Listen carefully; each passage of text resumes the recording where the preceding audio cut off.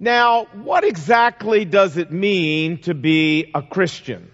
Well, the Bible says that it means 6 primary things. Number 1, it means we've been born again by the Spirit of God. It means, number 2, that Almighty God has forgiven our sin. Number 3, it means that we have the absolute assurance of eternal life. Number 4, it means we have a personal relationship with God. Number 5, it means that God the Holy Spirit indwells us. And finally, number 6, it means that we live a transformed earthly life. And it's number 6 that I want us to talk about today. In the Gospel of John, chapter 10, verse 10, Jesus said, I came that they, that is Christians, might have life and that they might have it abundantly. So, as Christians, if Jesus came to give us life abundantly, then why do so many of us live defeated and powerless Christian lives? Well, this is what we want to talk about today as we continue our verse-by-verse study in the book of Genesis. So, are we ready to talk about this? Yes. All right, we're in Genesis chapter 21, but we have a little bit of background to do. In Genesis 18, if you remember, the Lord Jesus appeared to Abraham in human form and promised him that his wife Sarah would give birth to a son within the next 12 months. But there were a couple of obstacles. Not only was Sarah childless up to this point, but also, remember, she was 90 years old. And as Romans 4:19 says, her womb was dead. There was a second obstacle, and that is Romans 4:19, Abraham's body was also as good as dead, since he was 100 years old. And yet, despite all of this, God promised them a son. So, with that little bit of background, let's pick up now in Genesis 21 and see what happened. Here we go, verse 1. Now the Lord took note of Sarah, just as he had said, and the Lord did for Sarah just as he had promised. So Sarah conceived and bore a son to Abraham in his old age at the appointed time that God had promised him. Man, don't you love this? Huh? Don't you love this? No matter how impossible it may look, and no matter how big the obstacles may be, when God makes us a promise, God has the power to keep it. Amen? How awesome is that? Well, verse 3, and Abraham called the name of his son, whom Sarah bore to him, Isaac. And when Isaac was 8 days old, Abraham circumcised him just as God had commanded. Now Abraham was 100 years old when Isaac was born to him, and Sarah said, God has brought laughter. That's what the word Isaac means. God has brought laughter to me. For everyone who hears about this will laugh with me. For who would have said to Abraham that Sarah would nurse children, yet I have borne him a son in his old age. Okay, so far, so good, right? Yeah, but there's trouble a-brewing. Watch. Verse 8. And the child, Isaac, grew and was weaned, and Abraham held a great feast on that day. But Sarah saw Hagar's son Ishmael, who was now 16 years old, mocking Isaac. Now let's go back and be sure we've got the context here. Back in chapter 16, the Bible says Sarah had an Egyptian maidservant, a slave, whose name was Hagar. So Sarah said to Abraham, the Lord has kept me from having children, so please go sleep with my handmaiden Hagar. Perhaps I can obtain children through her. So Abraham slept with Hagar, and she conceived and had a son named Ishmael. And that's the young man who was mocking Isaac. All right, back to Genesis 21, verse 10. So Sarah said to Abraham, throw this bondwoman and her son out, for the son of this bondwoman shall never share in the inheritance with my son Isaac. Poor Abraham. I mean, all the man was trying to do is have a nice party. And suddenly he's got a civil war on his hands. Well, verse 11, and this matter distressed Abraham greatly because of his son, Ishmael.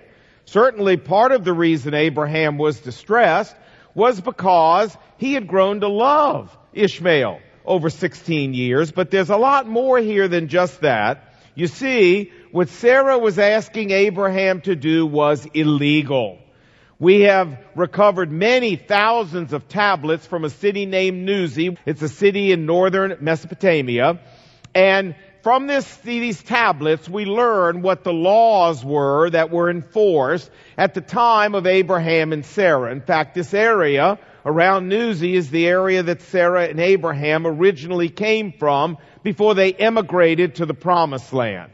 And what these tablets tell us is that it was legal for a barren wife, like Sarah, to give her bondservant, her slave, like Hagar, to her husband for the purpose of having children. However, if the wife later went on to have natural children of her own, it was illegal for her to disenfranchise the handmaiden's son and throw him out. But this was exactly what Sarah was asking Abraham to do. Merrill Unger, who wrote the book Archaeology in the Old Testament, said, and I quote, "It is clear, in light of the data from Nuzi, why Abraham was reluctant to agree to Sarah's demand. It was breaking the law. And there's no doubt that Abraham would have refused to do it had not God commanded him to." End of quote. Verse 12. But God said to Abraham, "Do not be distressed about the boy and the bondwoman.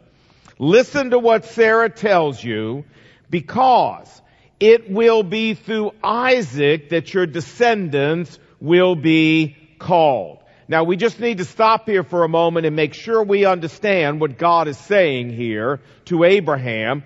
God is telling Abraham that he is limiting the Jewish people, the people from whom the Messiah will come, the people to whom God will fulfill all the promises he made to Abraham, to whom God will give the promised land, that he's limiting this group of people to only Abraham's descendants through Isaac. This is very important for us to get.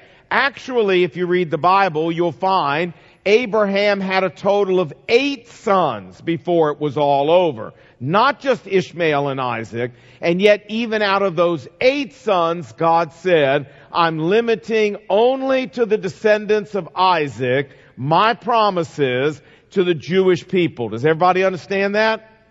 You got it. Here's where God does that. Everybody understand that? Okay, good. Verse 13. God says, "Yet I will make the son of the bondwoman," that is, Ishmael, "into a great nation too, because he also is your offspring." So Abraham rose early the next morning and took bread and a skin of water and put it on Hagar's shoulder. Then he sent her away with the boy. So she went on her way and wandered in the desert around Beersheba. This is even farther south, more in the desert from where they were living in Gerar. And when all the water was used up, Hagar put Ishmael under some shrubs. Then she went and sat down nearby, about a bow shot away, for she said, "I cannot bear to watch the boy die." And she began to sob. And God heard the boy crying, and an angel of God called to Hagar from heaven and said to her, "What's ailing you, Hagar? Do not fear, for God has heard the voice of the lad. Lift the boy up and take him by the hand, and I will make him into a great nation." Then God opened her eyes, and she saw a well of water. So she went and filled the skin with water and gave the boy a drink. And God was with Ishmael as he grew up, and he lived in the desert and became an archer, and his mother took a wife for him from the land of Egypt. And as we all know, Ishmael became the father of the hundreds of millions of Arab peoples in our world today. So, did God keep His word to Abraham that he was going to make Ishmael into a great nation? Well, of course He did. Yeah. All right. Now that's the end of our passage. And normally we would just move right on. Except that the New Testament tells us there is a deeper spiritual lesson here in Genesis 21 than is obvious at first glance. And the Apostle Paul explains that deeper lesson to us in the New Testament in the book of Galatians chapter 4. So, let's go there and let's look. And you're going to have to put your thinking caps on with me now, all right? And let's follow what Paul says. So, here we go.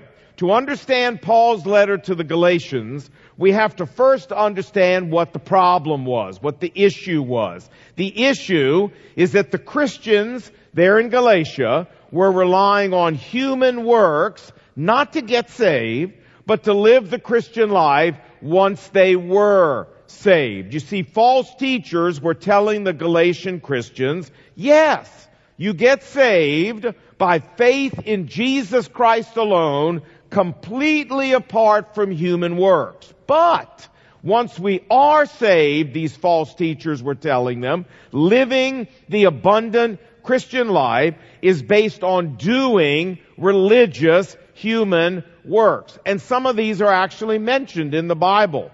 Keeping kosher, celebrating the Sabbath, celebrating other Jewish holidays, being circumcised, and a whole host of other religious activities. In other words, what they were teaching was, we get saved by faith, but we live the Christian life by works. Religious works, but by works.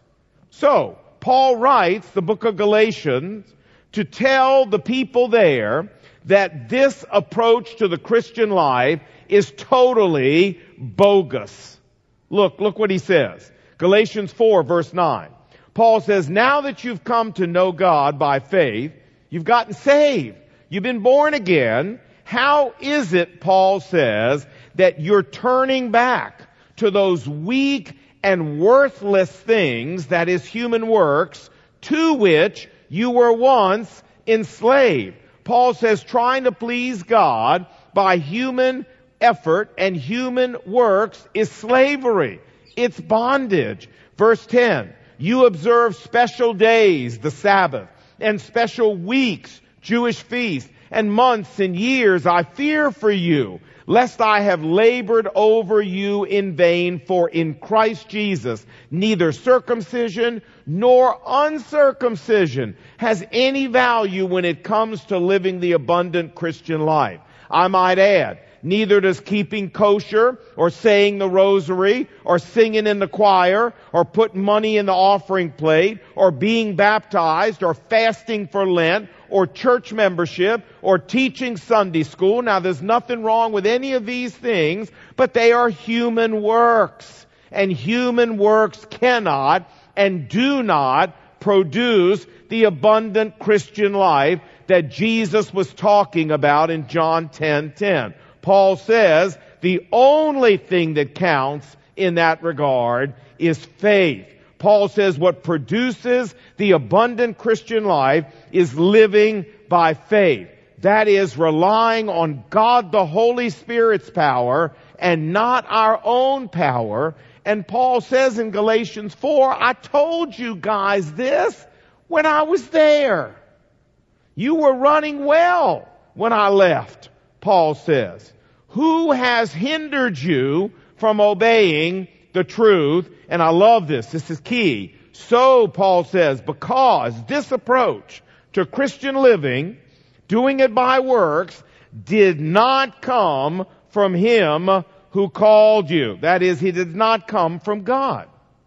Now, to reinforce this point, the Apostle Paul now refers us back to the events of Genesis 21 that we just studied. Watch. Galatians 4:22. For it is written, Paul says. Where is this written? Genesis 21. We just studied.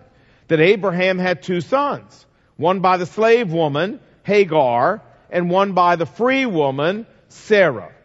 Abraham's son by the slave woman was born according to the flesh, was born as a result of human works, Paul says. But his son by the free woman, Sarah, was born in accordance with God's promise. In other words, Isaac's birth was born by Abraham and Sarah trusting the promise of God by faith instead of by human works. Verse 24. Now these things, Genesis 21, contain an allegory. For the two women, Hagar and Sarah, represent God's two covenants. Hagar and Ishmael stand for the Mosaic covenant given at Mount Sinai, a covenant solely based on human performance and human works. If we perform correctly under the Mosaic covenant, we earn our way into heaven. If we perform incorrectly under the Mosaic covenant, we miss heaven. And since no one can possibly perform correctly as a sinner, therefore this covenant is a covenant of slavery and bondage. It is a death trap. Sarah and Isaac, on the other hand, Paul says, stand for the covenant that Jesus established for us on the cross. A covenant that is not based on human works, but on our relying on God by faith. It's a covenant of freedom.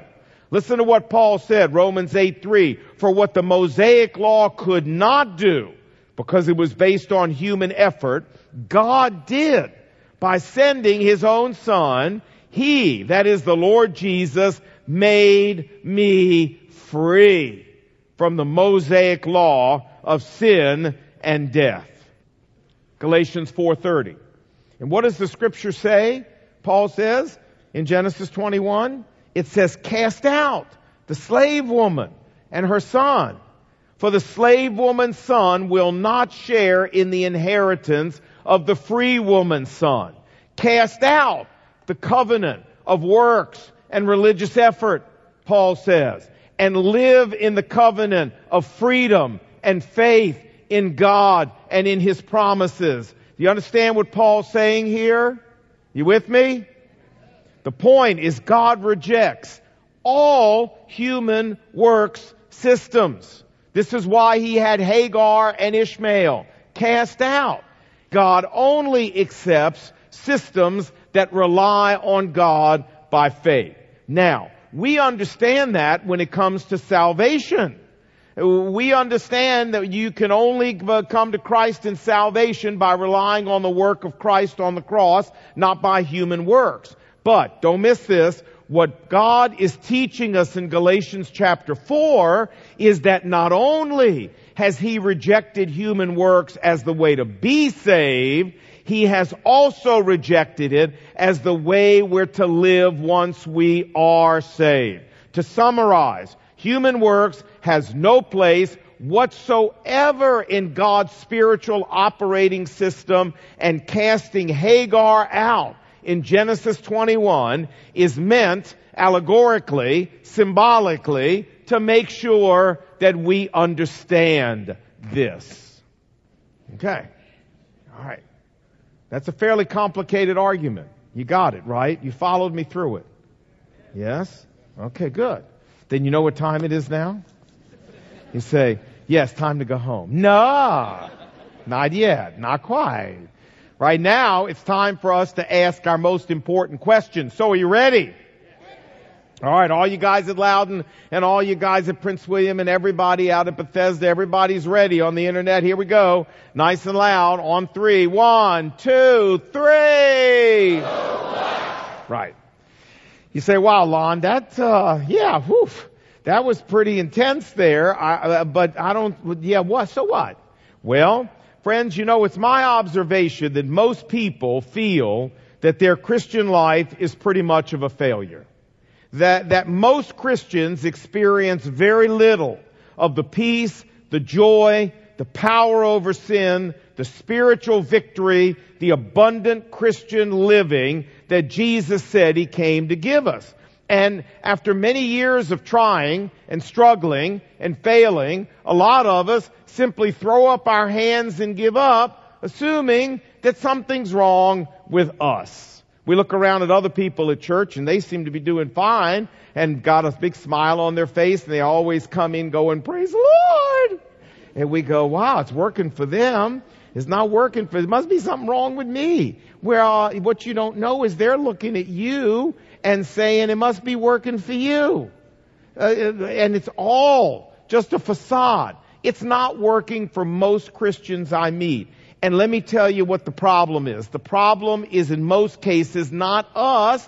The problem in most cases is that we were taught to live the Christian life incorrectly, to try and live it by religious human works, just like the Galatians were trying to do. You know, if I just study the Bible enough, if I just pray enough, if I just fellowship enough, if I just witness enough, if I just teach Sunday school enough, if I just sing in the choir enough, if I just lead a small group enough, etc., etc., etc., it'll produce in me abundant Christian living.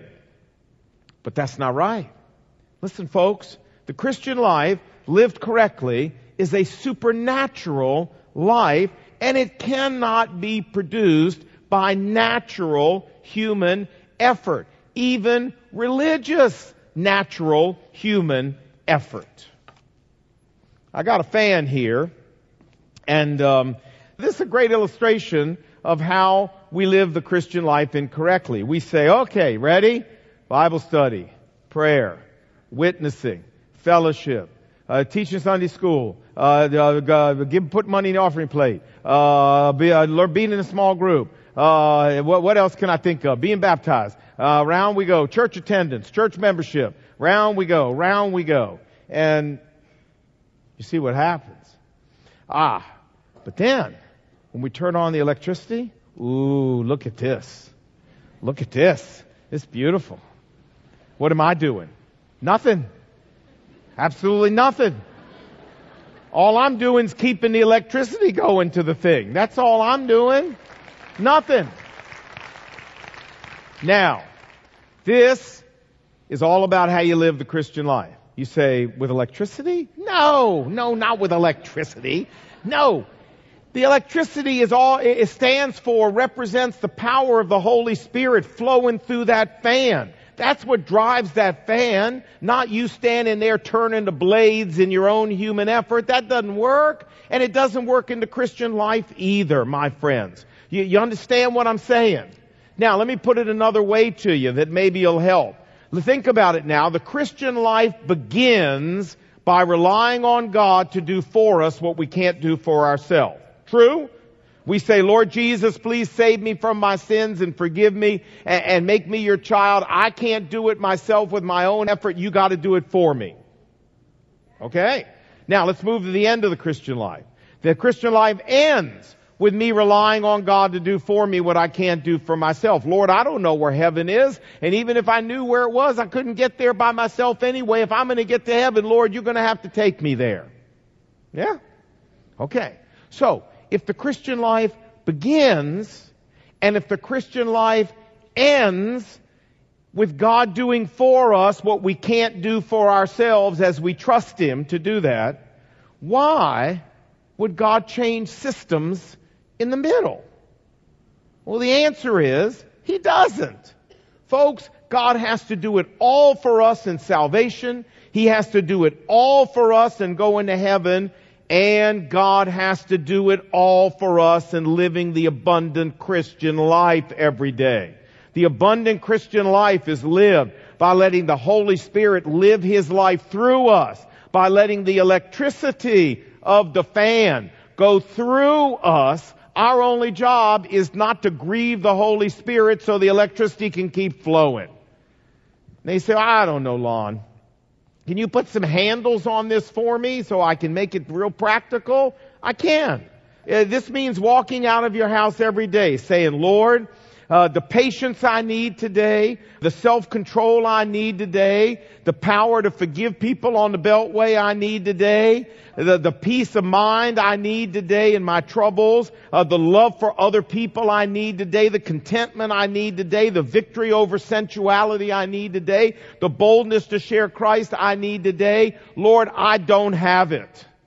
So I'm walking out of my house, relying on you to be the electricity for me today, to produce these things supernaturally in me today and run the fan of my life today. And even if you turn to the Lord 50 times a day and say, Lord, I need to renew that trust. You need to do this. Lord, you need to do this. I need your help again to do this. So what? That's fine. Turn to Him 50 times a day and depend on His power to give us victory in our life and not our own. Now, for some of us, this is an entirely new approach to Christian living. An entirely new concept. But it's a biblical concept. It's a biblical approach to Christian living, and it will set you free from your imprisonment to living a stale, insipid, powerless Christian life. You know, you say, I don't know, Lon. It all sounds too easy to me. I mean, it just sounds too simple. Friends, why would God want to make living the Christian life hard? He wants to make it so easy, a little child can do it. A little child gets this principle. Why can't you? Don't be educated beyond your intelligence. Come on. This is easy. And let me tell you something else. The beauty of living the Christian life by faith like this is that your Bible study and your prayer and your witnessing and your fellowship and your serving the Lord, it'll all take on an exciting new energy and an exciting new effervescence because it'll now become the overflow of a Spirit-empowered life instead of a futile attempt on your part to produce the Spirit-empowered life in your heart. You're living the Spirit-empowered life because you're relying on the Spirit to live it. Man, you're going to study the Bible because you want to and because it's exciting. And when you pray, the Lord will be real to you. It'll change your whole Christian experience, I'm telling you. So I have a suggestion as we close. My suggestion is take one specific area of your Christian life where you struggle. You say, well, Lon, I got a lot of them. Okay, pick one. Pick one and stop trying this week to go out every morning and gut it out and beat it in your own human energy and flesh. You know, walking out the house going, I will not look, I will not eat, I will not. Don't do that. That's how we go down every day.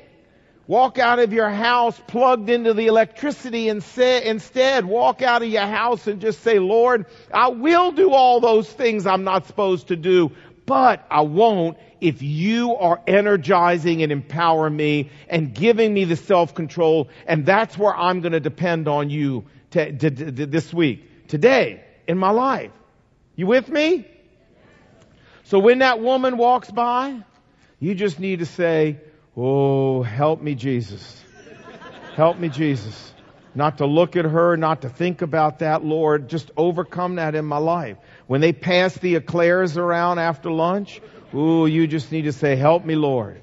Help me, Lord. No, you know I don't know, Lord. Just give me the self-control to say no. When all your co-workers are standing around a water cooler gossiping and ripping people up, you just need to say, oh, help me, Jesus. Walk right by that conversation and just, I know I want to get in it, but Lord, I don't belong in it. Help me walk right by it. When all the little people in your house have exhausted your patience and you're just ready to absolutely lose your mind. Help me, Lord. Give me the patience I need, Lord Jesus. Do you understand how we live this life? Do you understand? And I'm not asking you to eat the whole elephant in 1 week. Just start with one area. And then, I promise you, you'll see such a difference if you do this, that you'll say, oh man, this is something. And then we expand it to a second area and a third area and a fourth area until it becomes the habitual way we live. Now, listen to me carefully. The abundant Christian life is possible. If it weren't, Jesus wouldn't have said it is. It's possible. So, don't you dare give up on trying to get there. Just give up on trying to get there the wrong way. Human effort has never been honored by God. It is not what runs Christian living, even if it's religious. Don't do it. The Galatians tried, and Paul rebuked them for it and said, no, this did not come from God. This is not how you do it. And we shouldn't try to do it that way today. Hey, what do you say? Every day, why don't we turn on the electricity? What do you say? Fan runs a whole lot better, doesn't it? Amen? Amen. Let's pray. Heavenly Father, thanks for talking to us today about real life. And you know that there are so many of us here. Our heart is right, Lord. We're trying hard to live the way you told us to. We want the abundant Christian life. But the way we're going at it, like the Galatians, is simply never going to work. Human effort, natural effort, cannot produce a supernatural life. Only the supernatural Spirit can do that. So help us learn to live based on His power, depending on His power, relying on His power each and every day in our lives, moment by moment, 50 times a day if we have to renew it. It doesn't matter. And make us men and women who have the joy of experiencing life abundantly in Christ. Lord, thanks for talking to us today. Change the very way we live, because we were here and we sat under the teaching of the Word of God. And we pray this in Jesus' name. And what did God's people say? Amen. Amen.